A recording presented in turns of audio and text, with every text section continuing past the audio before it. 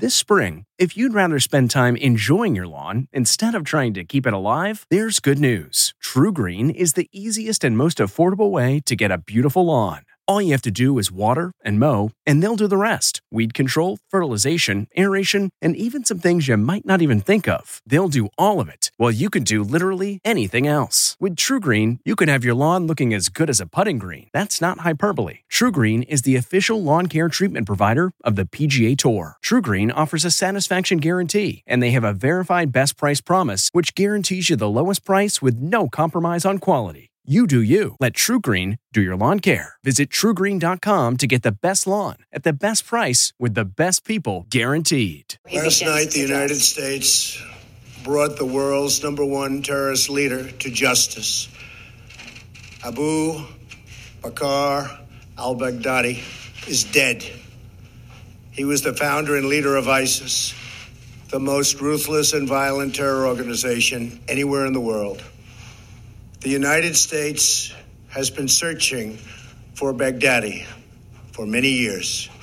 Capturing or killing Baghdadi has been the top national security priority of my administration. Paul Violas is a CBS News security consultant, an accomplished author, and a renowned global security and law enforcement expert. With over 35 years of experience, he's dedicated his life to finding solutions for the problems that keep you up at night. This is Security Matters with Paul Violas. Welcome to Security Matters, where your security matters most. I'm Paul Violas, and this is a CBS News radio production. I want to start off by thanking everybody for hitting us up on Twitter, Facebook, Instagram, and LinkedIn. Great comments as always. I'm starting to address these questions live, and I really appreciate everybody writing in. It's a bit overwhelming, but it's cool, and you guys are great. So a lot of questions. I don't know why this is of interest, but I'm learning. So I guess some folks saw some pictures of me out with my fellas out. We, for those of you that have asked before, I get together with my closest friends once every month and a half in New York, and we go out to dinner and have a great time. And I guess a number of people have commented on the martini glass. You see, well, and the question is, what do I drink? Well, the answer to that is I am a Kentucky guy. I'm a Kentucky bourbon guy, and I love Makers. So you may see the martini glass there, but trust me, Makers is the heart. That's the answer to that one. Don't know why that was of interest, but apparently it was. And yes, I am certain that, come happy hour today, I'll be filling up on a little Makers. So there we go. Today, a much more sobering conversation, yet one that we couldn't have a better, more qualified guest that's going to bring us through this conversation. Today, a behind-the-scenes look at the mission that terminated the life of Abu Bakr al-Baghdadi. With us today, as I said, humbled to have this gentleman with us today. With us today is retired U.S. Army Lieutenant Colonel Jim Reese. Colonel Reese spent 25 years in the great United States Army as 75th Ranger Regiment and Delta Force, the U.S. elite counter-terrorist force. Colonel Reese also, and this is so important for everybody to understand, especially as our conversation today, also advised international leaders on 6 different continents and served in contingency operations in the Balkans and Colombia and combat operations in both Operation Enduring Freedom and Operation Iraqi Freedom.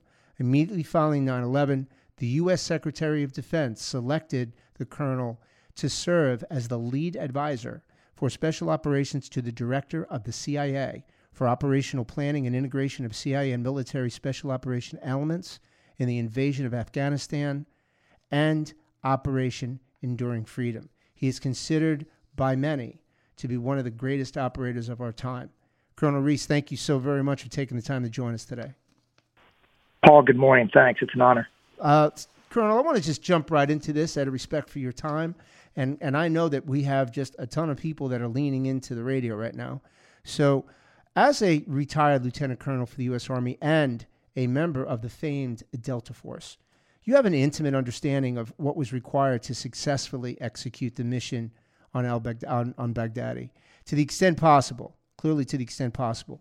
Please share with our listeners the planning and the skills of the operators that is required for such a mission. Yeah, Paul. I mean, that's a great question. We get asked this all the time. The way I kind of describe this, and I can put it in different axioms, to try to make people understand it. I mean, these are guys that play the World Series every day. These guys and gals train. They research. They understand. The training is it's off the charts. Mm-hmm. It's folks that are, it's doctors that, it's neurosurgeons that do brain surgery. That's what the type of level of training, the type of level of preparation, the type of level of focus that goes into these operations. And these guys and gals do this so much over and over and over again that I hate to say this, but these type of operations almost become SOP for them. Sure. What I think will be interesting to watch here is, you heard the president talk about it, and you're seeing it come out in the press right now, is how they decided, not to breach the door, which we've learned now for over what's it been, almost 18 years. Going through the doors are probably not the best way to do it because they're booby trapped, but their ability to breach and to understand what those walls were made of, and how to do a surgical breach so that breach doesn't go in there and blast and kill non-combatants. It allows a breach to go in to give them a foothold and a breach point to get their assault force in, which really makes the enemy have to fight in multiple directions. And it's really the only ones that can do this in the world. You know what's fascinating, Colonel, that I've learned, and I obviously pale in comparison, but so much of what the public perceives us as public servants, as patriots, so much of what the public perceives is what they see on television and hear on radio, what they watch in the movies. And, very little of that is actually true. And so much of it really goes unsaid. One of the things that we've seen of late is just a lot of talk about, and a lot of movies, a lot of sensationalism also in movies and television about military actions. But when you talk about Delta, let's just pause for a second. How far back, when we talk about the United States Army, we talk about the backbone of the United States military. I think that's a fair statement. I love all of our branches, always will.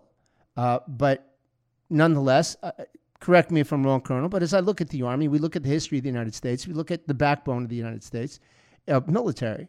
How far back does Delta go?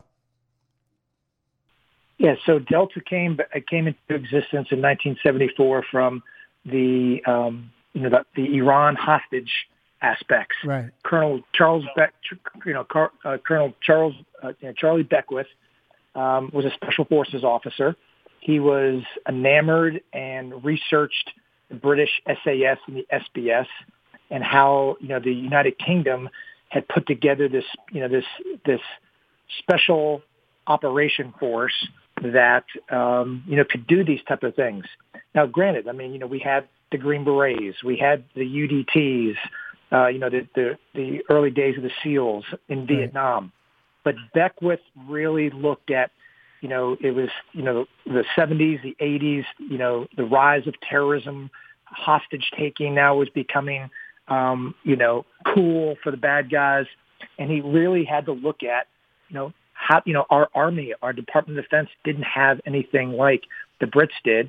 And if you go back and read his book, literally called The Delta Force, it explains, the hard work, clawing every day to put this concept, in place. Right. And, how they looked at the psychological aspects of operators, the age of operators, what they need to be able to do. And it truly is different than all the other different aspects of special operations. But, Charlie Beckwith really started it. And where it's come today, you've 25 years, you've seen this evolve. Well, I was talking to General Miller, the commander in Afghanistan. I was his J3. I talked to some of my older buds who are out now. I mean, where we've come from 2001, from 9/11 to 2019. I mean, it's incredible.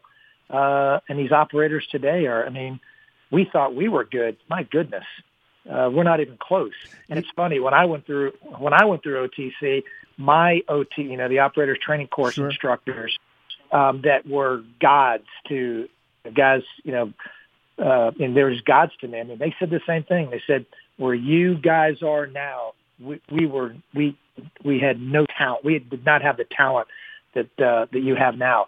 And now I look at these operators today, and my God, I mean, you got to bow down to them because they're incredible. Yeah, but you know what, Colonel? That's also part of the humility that goes into the DNA of our special forces regarding whatever branch of service it is, and that's, I think, what you're saying, that's just a reflection of that humility as well, don't you? I mean, listen, the entire concept of team comes from our special forces, regardless of branch of service. That's where it comes from.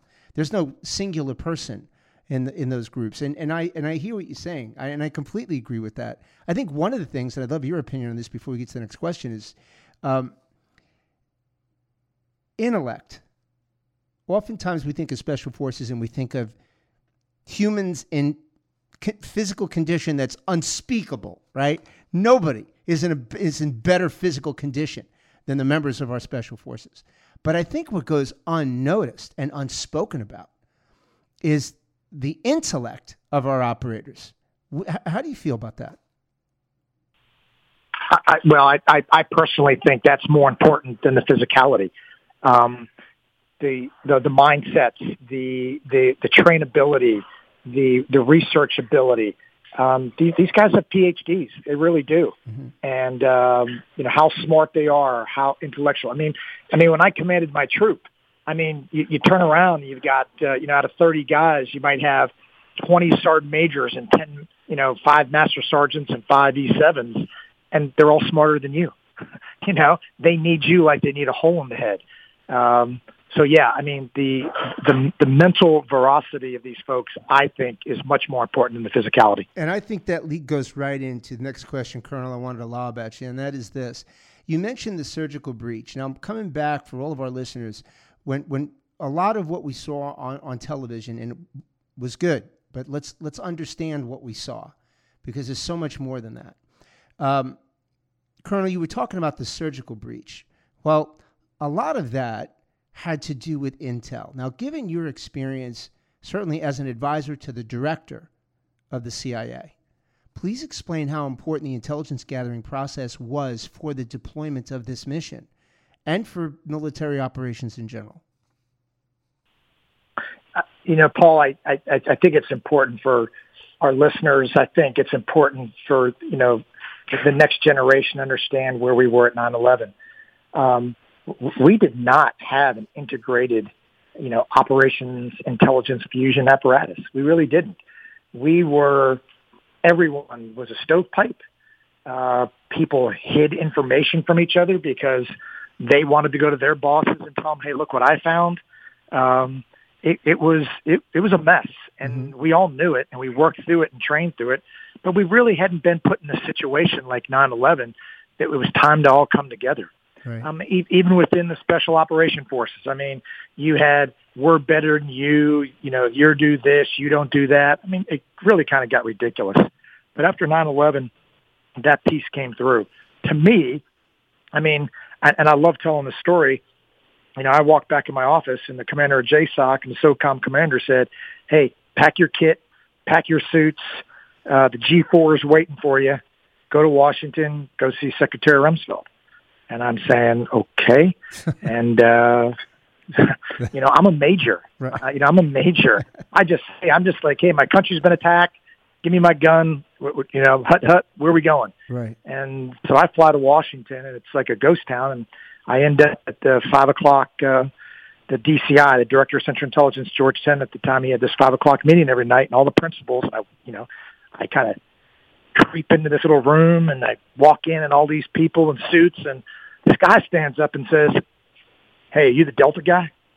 That became my nickname for a couple months. The Delta guy. That's the Delta guy. Yeah. I said, "Yes, sir." I said, "Yes, sir, I am." His name was Buzzy Krungard.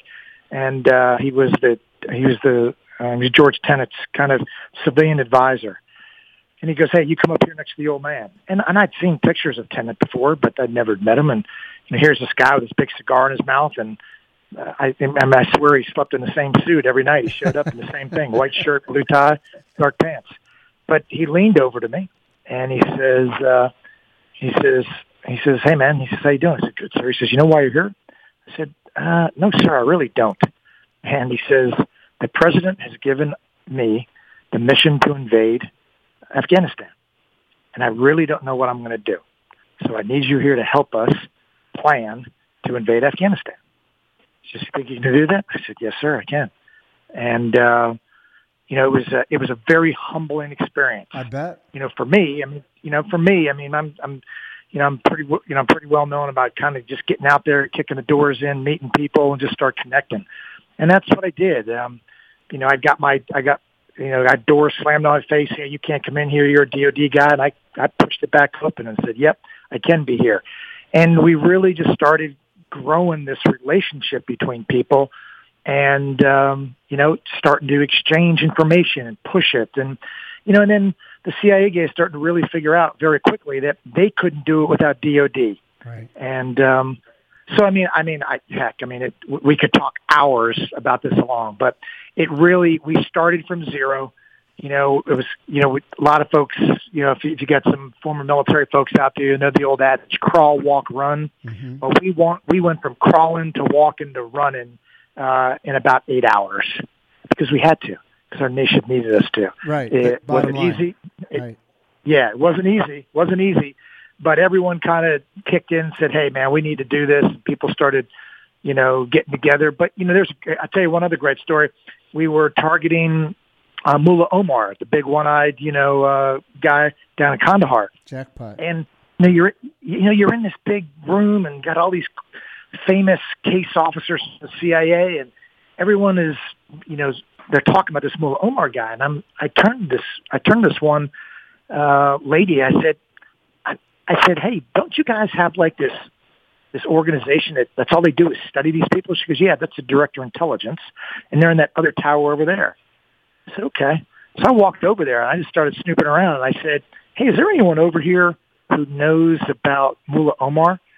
And I go up to this floor, and this little lady in tennis shoes, literally in tennis shoes, in this little cubicle with maps and everything all over the place. And I can see it now. I said, "Ma'am," I said, "I'm Major Jim Reese. I'm from the Delta Force." And she kind of looked up at me. And I said, "Do you know who Mullah Omar is?" She goes, "I've only been studying him for about 25 years. I said, "Can you come with me?" And we went down the elevator. We went all the way over to the Counterterrorism Center. And I said, "Hey, guys, meet Mrs. X. She knows everything we need to know about Mullah Omar." And, kind of everyone's lights went on.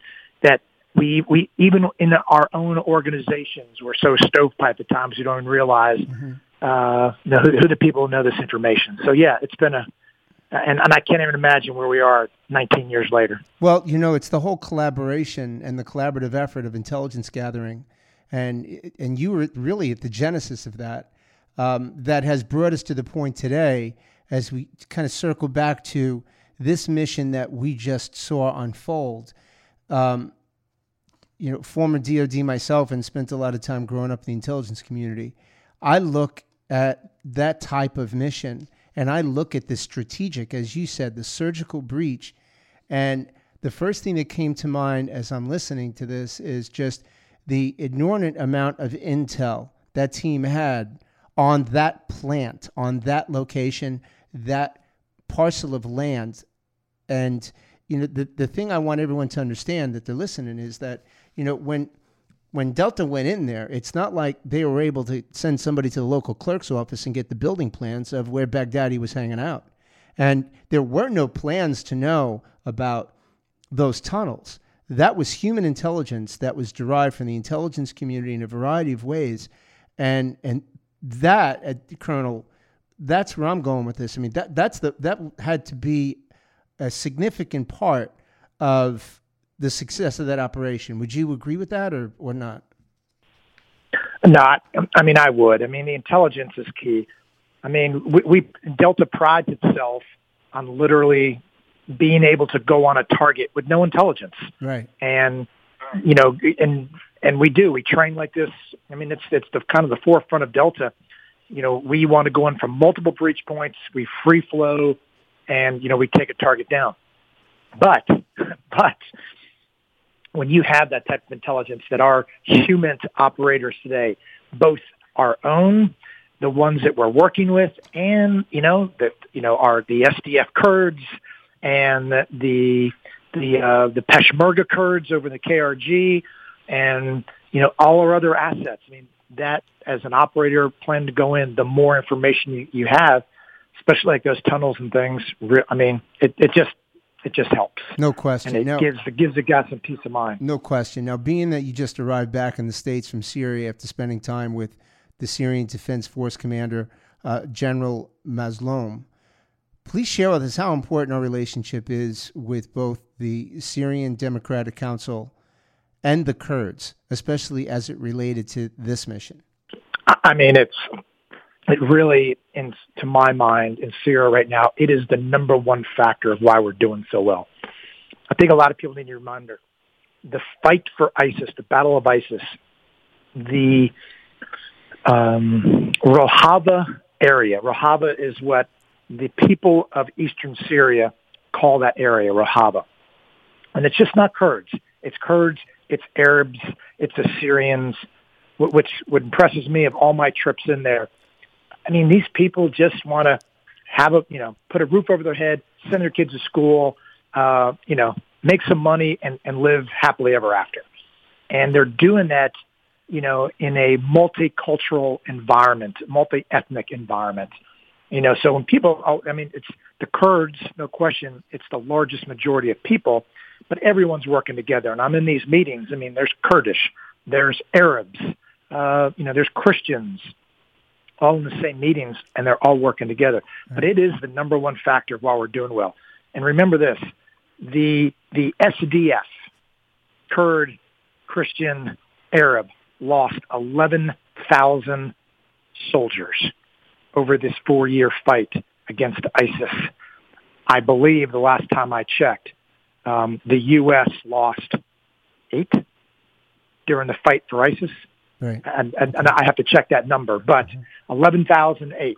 No, I mean, we don't want to lose anybody, but the SDF has pulled their weight in this fight over there. No question about that. I'm so glad that you've confirmed that too, Colonel. Now, you've seen an awful lot. You're going back to 9/11. We all have our intimate memories of engaging from day one. But let me ask you your opinion. How would you compare Baghdadi to bin Laden as true leaders amongst Islamic radical terrorists? Different and the same. I think Baghdadi was more engaged. Bin Laden had a lot of physical ailments, and he was more a theologian, and he was writing all the time and doing these things. Where Baghdadi, I mean, he got out there. He was kind of a be on the ground leader. Lead by walking around. Now that's tough to do when you've got the plight of the United States military, and the intelligence folks in the whole world looking for you. So he really got to watch your six. But, I think that's the big difference. I mean, they both worked diligently from the caliphate aspect and trying to mentally, influence people and their fight and why it's important. But I think the biggest difference was Baghdadi, was moving around, trying to move around the battlefield and to, kind of be that type of leader that his people and his soldiers could see at times, where bin Laden, as we all know, he went to ground and you never really saw him again, right, other than, his messages.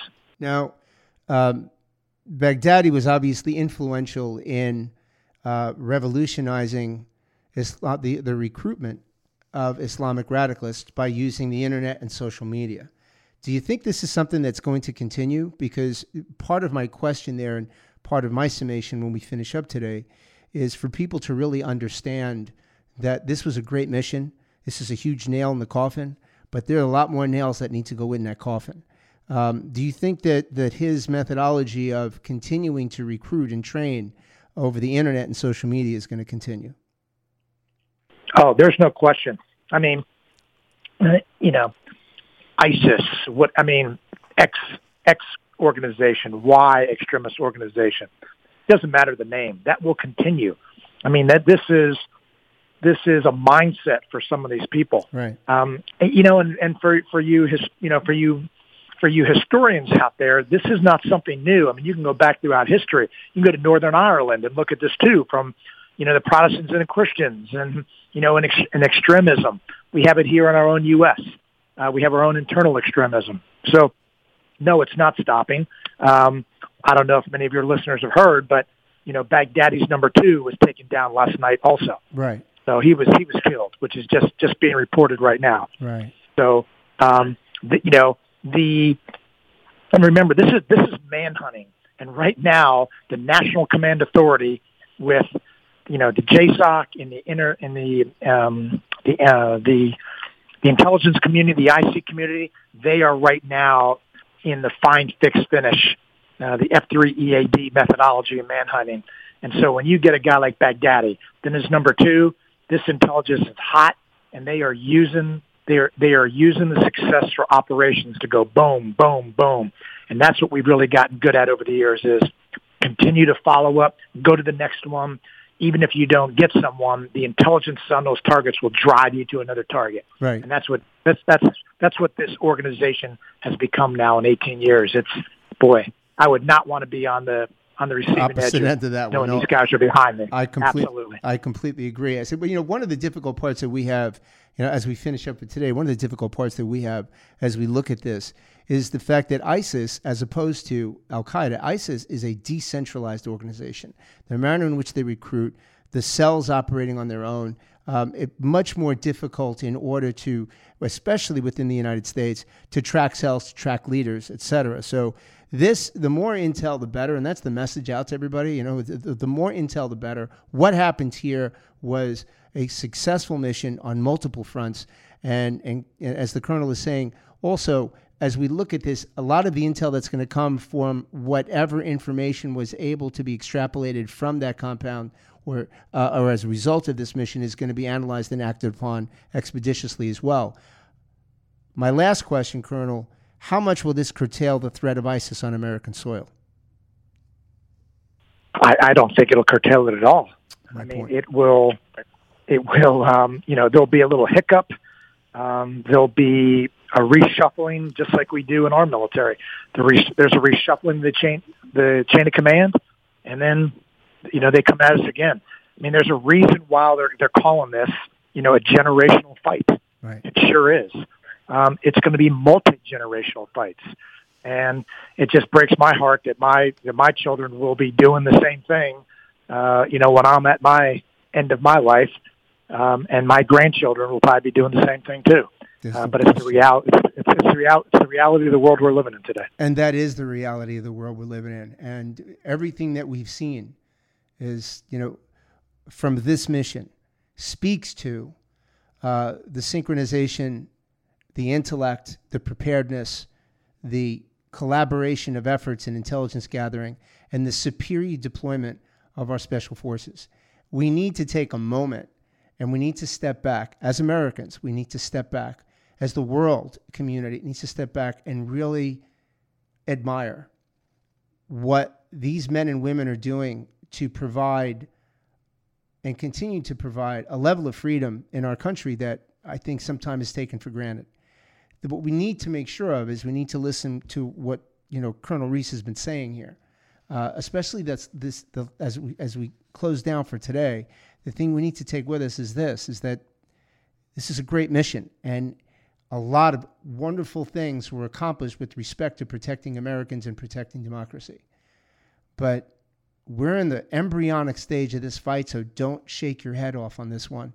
And do not be misled to thinking that ISIS is not going to continue to move on our soil. In fact, I would go so far to say that, as many military experts are saying right now, Colonel, retaliatory efforts are things that we're looking at right now, could be a very real possibility. With all that said, Jim, I can't thank you enough to have you on today. On behalf of everyone here at CBS News Radio and the entire staff at Security Matters, we want to thank we want to thank Lieutenant Colonel Jim Reese for joining us today. So, Jim, I hope you will consider coming back on, and please know that we're eternally grateful for you taking the time to be with us today.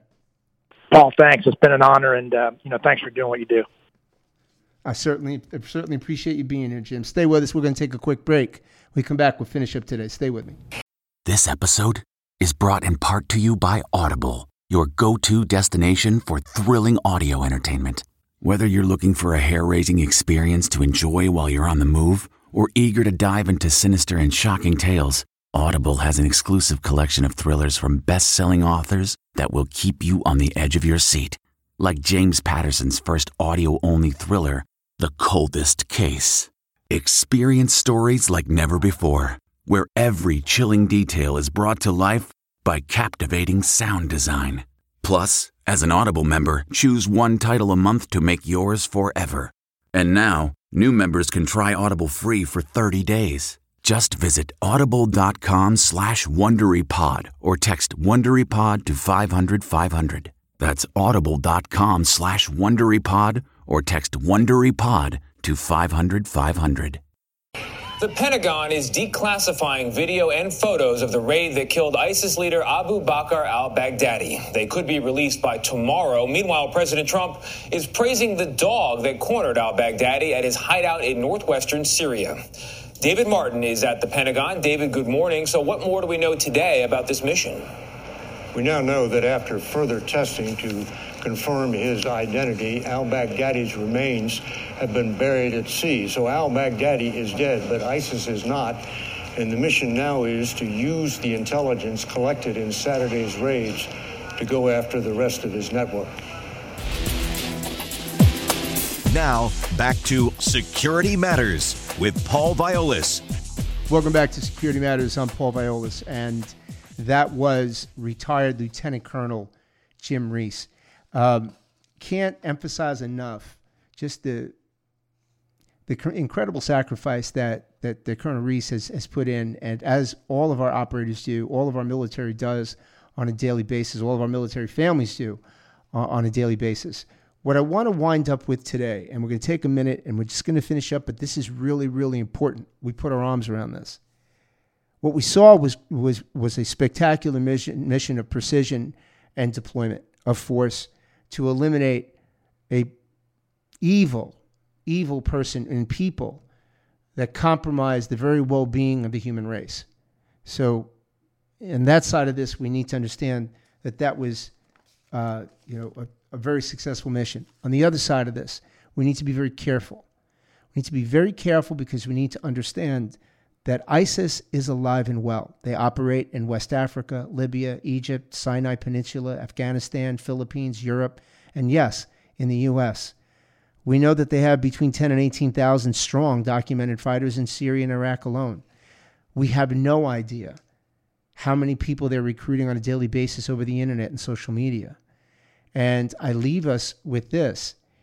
We need to make sure, and I'll piggyback on something Colonel Reese said, we need to make sure that we keep our eye on the ball, because this fight's going to continue, and it's going to continue for generations to come. They're going to continuously use different methodologies and strategies to modify their trajectory into our way of life. And there is no question that they're recruiting right here on American soil. So where we celebrate on one hand, the other part about this is we need to be very careful. Also, we need to understand one piece of this mission more than anything.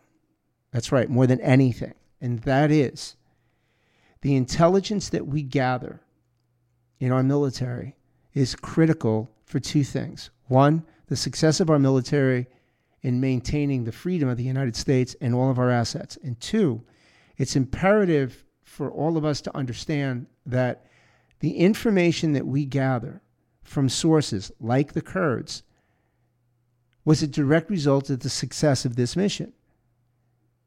Sometimes a lot of Americans will sit back and they say, what the hell are we doing in this country? We need to get out of that country. Okay. All I ask is this. I'm not asking for everybody to get a free pass, but what I am asking is this. Hit the pause button and think of this. If you play chess, the last thing you want to do is expose that king and queen. And by exposing that king and queen, you risk losing that game. Well, the United States can't afford that in our military strategy. We are in certain places for very specific reasons. And oftentimes, the military simply cannot and should not share that with the American public. End of story. That's it. It's a need-to-know basis, and we need to trust that the decisions they're making to enhance our safety and our freedom as Americans. What we saw here was a tremendous success. But rest assured, we'll be doing this again and again and again. Let's keep our eye on the ball, especially as it pertains to things that we see and we hear on social media, things that are being said in our own communities, because there is no question that ISIS is alive and well and breathing on American soil. We need to continuously protect our way of life from Islamic radicalists. This was a success, but it's an example of something we're going to continue to do as time goes on. Congratulations to everybody in Delta, everybody that was a part of that, all the intelligence community that provided it. Congratulations on behalf of everybody here at CBS News Radio. On behalf of everybody here at Security Matters, appreciate you listening. Look forward to catching up with you next week. Be safe, be well. God bless. Thanks for listening to Security Matters with Paul Violas. The podcast is produced by Seth Nyman and CBS News Radio. For more podcasts from CBS News, visit cbsaudio.com/podcasts.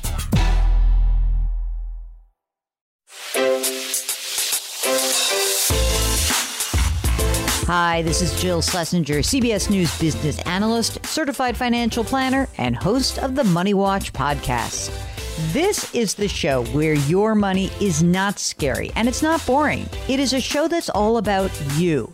It's your questions that make it possible for me to provide unconventional and entertaining insights on your money and maybe more importantly, on your life. I'm going to be your financial coach, someone who brings common sense and an insider's perspective on how to manage your money and your emotions. And I promise we are going to have a little bit of fun along the way. Have a question from retirement to career changes to college funding? Just send us an email at askjill@jillonmoney.com. Follow Money Watch wherever you get your podcasts. You can listen ad-free on the Amazon Music or Wondery app.